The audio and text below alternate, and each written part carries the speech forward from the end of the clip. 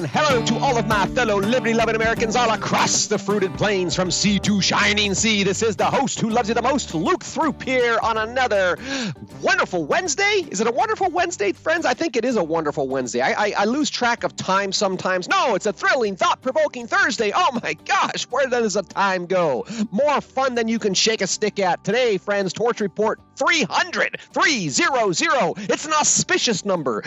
We will be talking about the Nord Stream bombing, the Baltic Sea bombing, and, of course, the New World Order. Now, I don't want to start out by saying I told you so, but you probably already knew, I guess, right? Last September, if you've been with me for a while, then you know Torch Report 207, I was all hopping up and down, all excited, like, this is it, the Baltic Sea bombing. This is a major deal. This is what I said.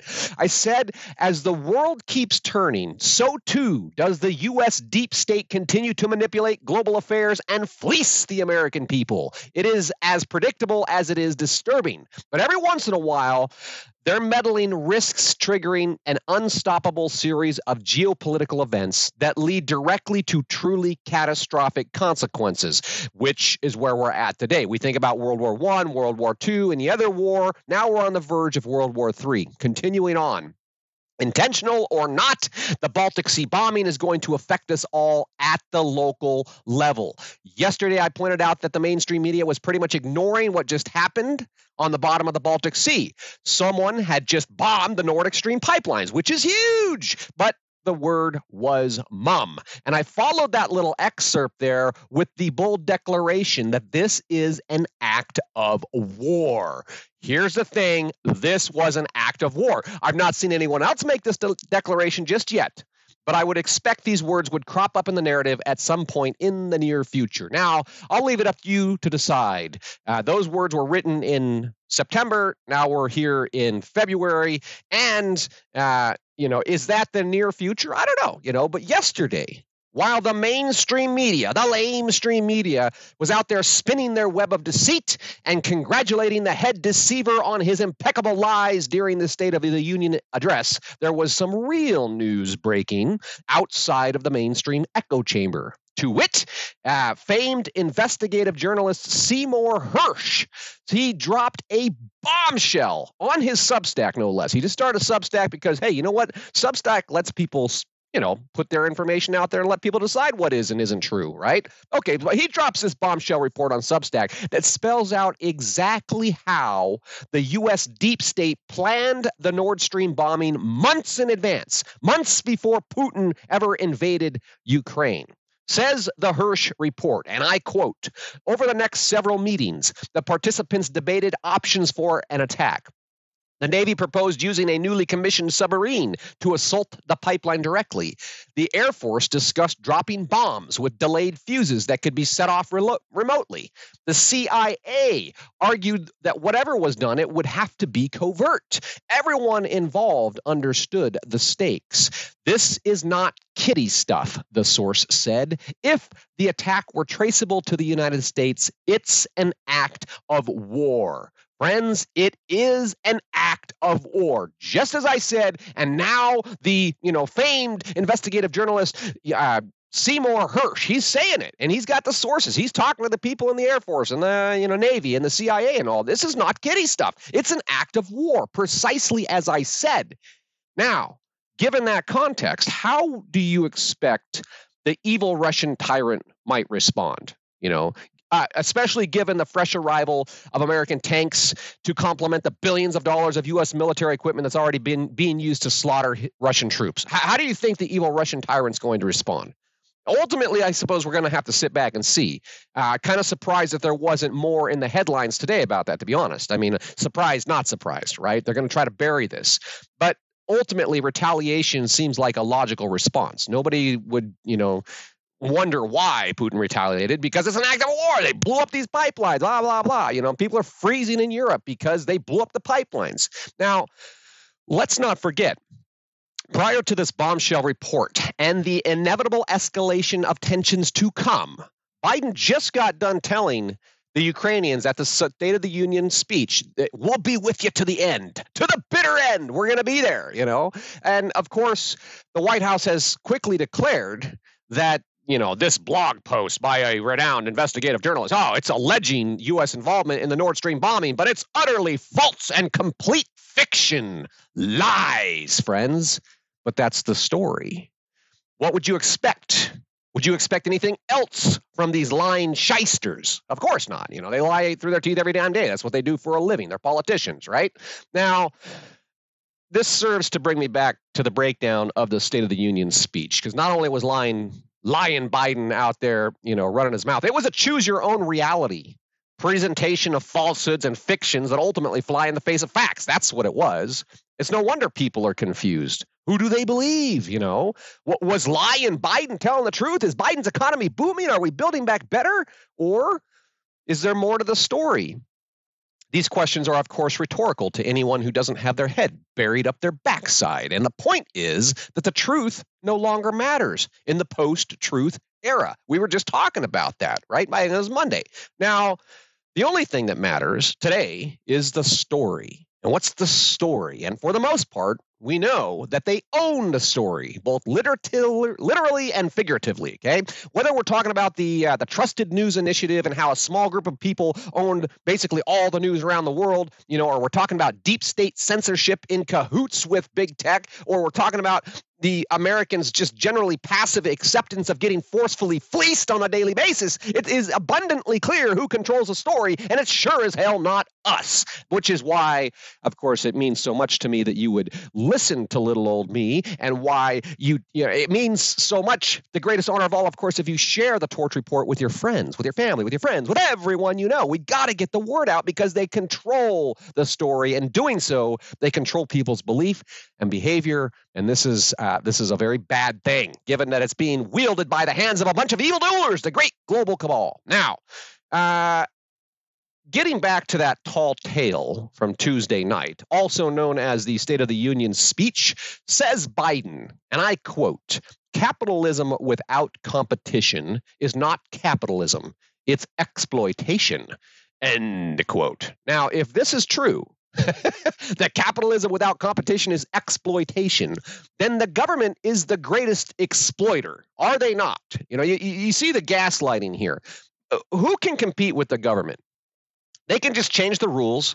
They can confiscate your assets. They can penalize you into compliance. They can simply regulate, investigate, and obliterate any business that doesn't toe their mark, right? If you don't want to join in their cool club of public-private partnerships, then you're toast, right? The government can eradicate competition at will. That's the reality of the situation.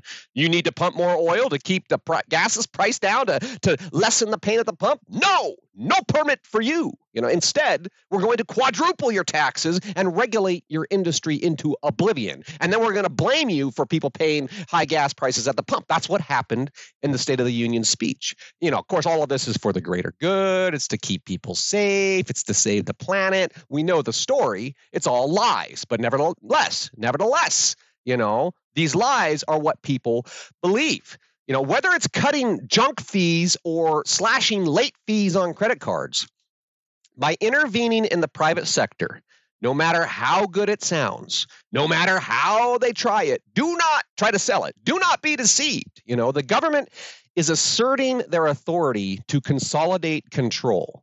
Put bluntly, there is no greater threat to competition and thus no greater exploitation than the government threatening private citizens into compliance with arbitrary and capricious regulations. That's the greatest, that's the greatest threat to competition. It can't get any worse than that, Now, are those the words coming from a Wall Street fat cat? No, they're not. Look at me. If you're in the Patriot Club, you might be watching this video right now, and you see that I'm just an average, ordinary, everyday, ignorant peasant, okay? These are the words, in fact, coming from an ignorant peasant, who can see this for what it is. It's a raw abuse of power. If the government can regulate and crush a large private enterprise, corporation, whatever, with all the high-dollar lawyers and the legal defense, how in the hell is the average citizen like you or I supposed to stand up against the regime? You see what I'm saying here? If they can come straight for the big dog and they just rip them down, I'm going to oppress you under government regulations, and you must respect my authority. I am going to confiscate your business assets, tell you what you can and cannot do, and how you can and cannot do it, and there's not a damn thing that you can do about it. I don't care about your lawyers, we'll swat them off. And if that's the case, how can the average citizen stand up against the regime? It's a serious question. I hope that makes sense. If the government can attack them and steal their private property, then you and I are little more than an insect under the boot of tyrants. That's the reality. Now, that said, continuing Joe's thoughts from above, Biden goes on to say, the sock puppet says this. He says, we will prohibit airlines from charging up to $50 round trips for families just to sit together. Baggage fees are bad enough. They can't just treat your children like a piece of luggage. Americans are tired of being played for suckers. Pass the Junk Fee Prevention Act so companies stop ripping us off. For too long, the workers have been getting stiffed. Really? Wow. That sounds so inspiring. I just imagine the Democrats are flooding to the polls. Please stop, treating my children like a piece of luggage. Stop ripping us off. I don't like getting stiffed. And I love the passive, backhanded slight. Americans are tired of getting played like suckers. That is exactly what Biden and his handlers are doing. They are treating us all. They are playing us all for suckers. Okay, it's not the companies who are ripping us off here, friends. It's our own damn government. If a company is ripping you off, you can go somewhere else or you can start your own company, right? That's the beauty of competition. But when the government is ripping you off, what do? Just bend over, that's it. Now, I want to take a little side jaunt here into the state of the U.S. economy. And in the report today, there is a shot from the USDebtClock.org. And friends, if you're listening on a podcast platform, Apple, Spotify, iTunes, etc., you have to go to thetorchreport.com to get all the goodies and see this snapshot in time that says our U.S. national debt is $31.5 trillion. Mic drop. Whoa, that's a lot. How much is that? That is $246,867 per American taxpayer.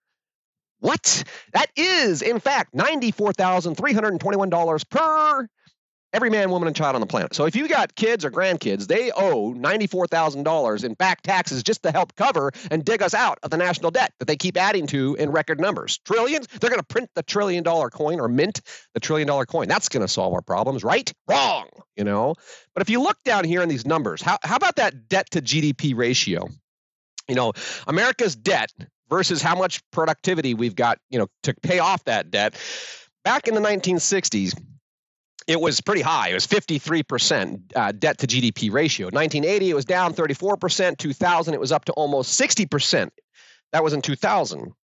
Fast forward 23 short years, friends, and what do we have? We have a debt to GDP ratio of 120%. 120% ratio. That means we have so much more debt that we can actually afford or pay for. Do you think that the average American citizen can afford to pay their fair share of our exorbitant national debt?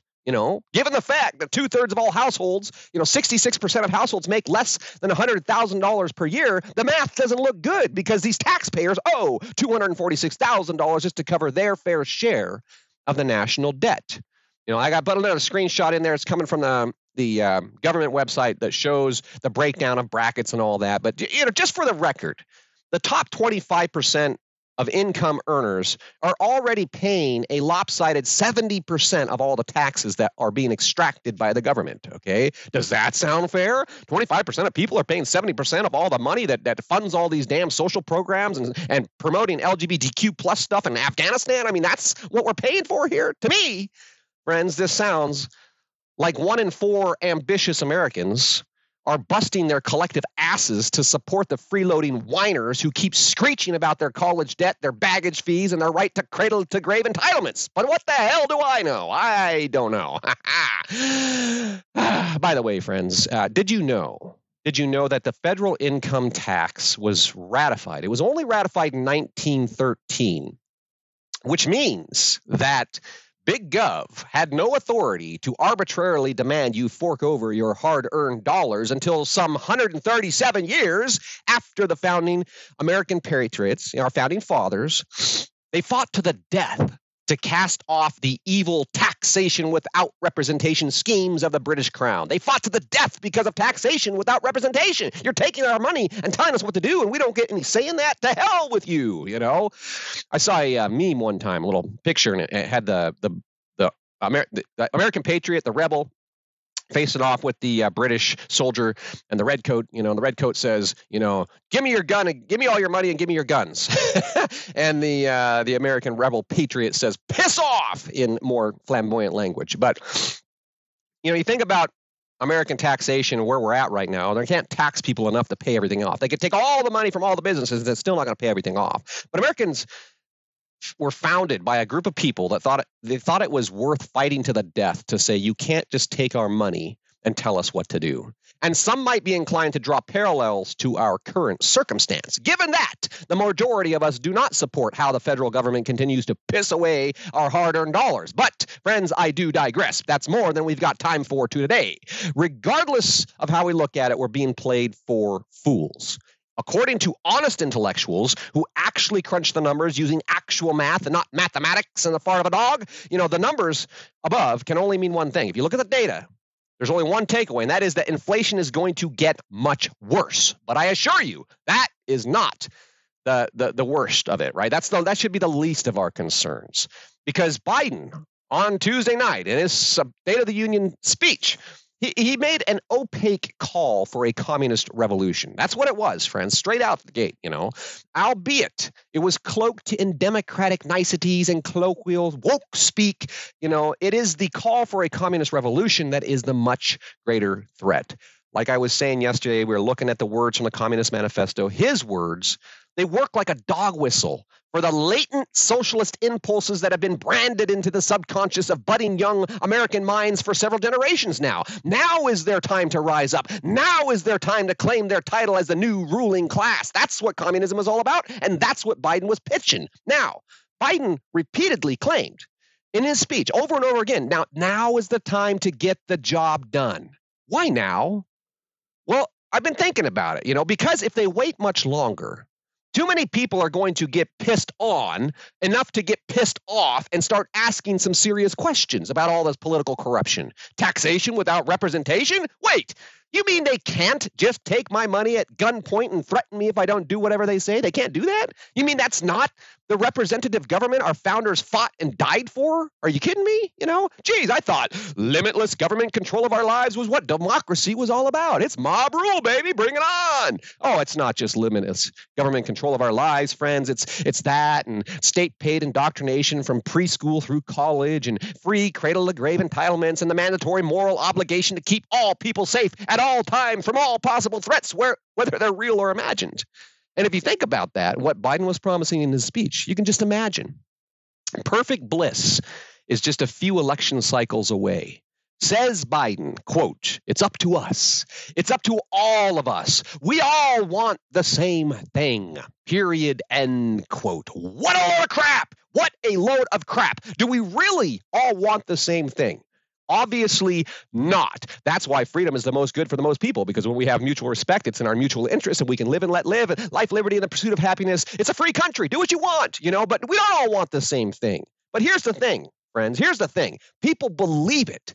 Just like they believe the story about the evil Russian tyrant and how the deep state had nothing to do with the Baltic Sea bombing. They believe that.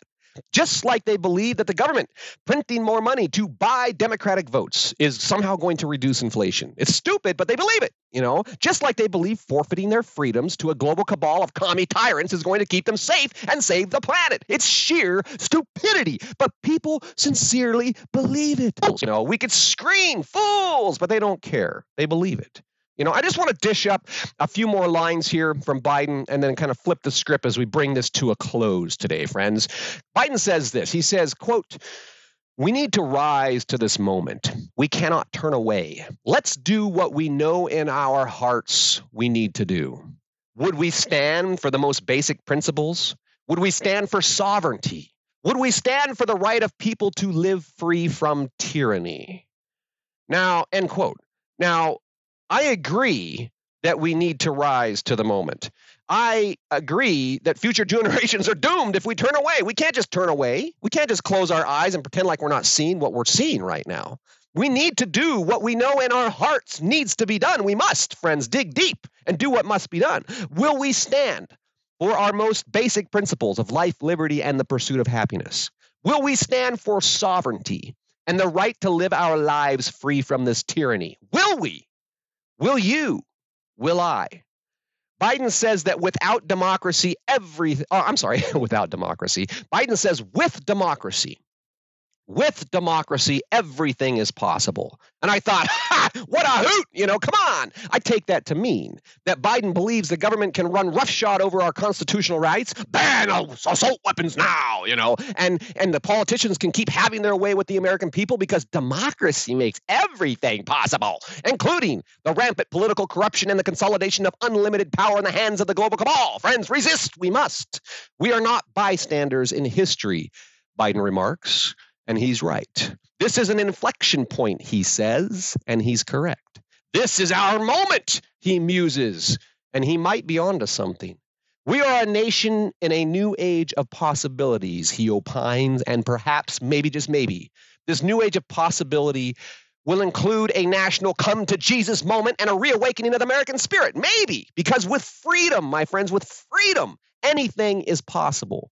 But our freedom to rise up and resist, it's fading fast. We can't get around that, hence the need to act now.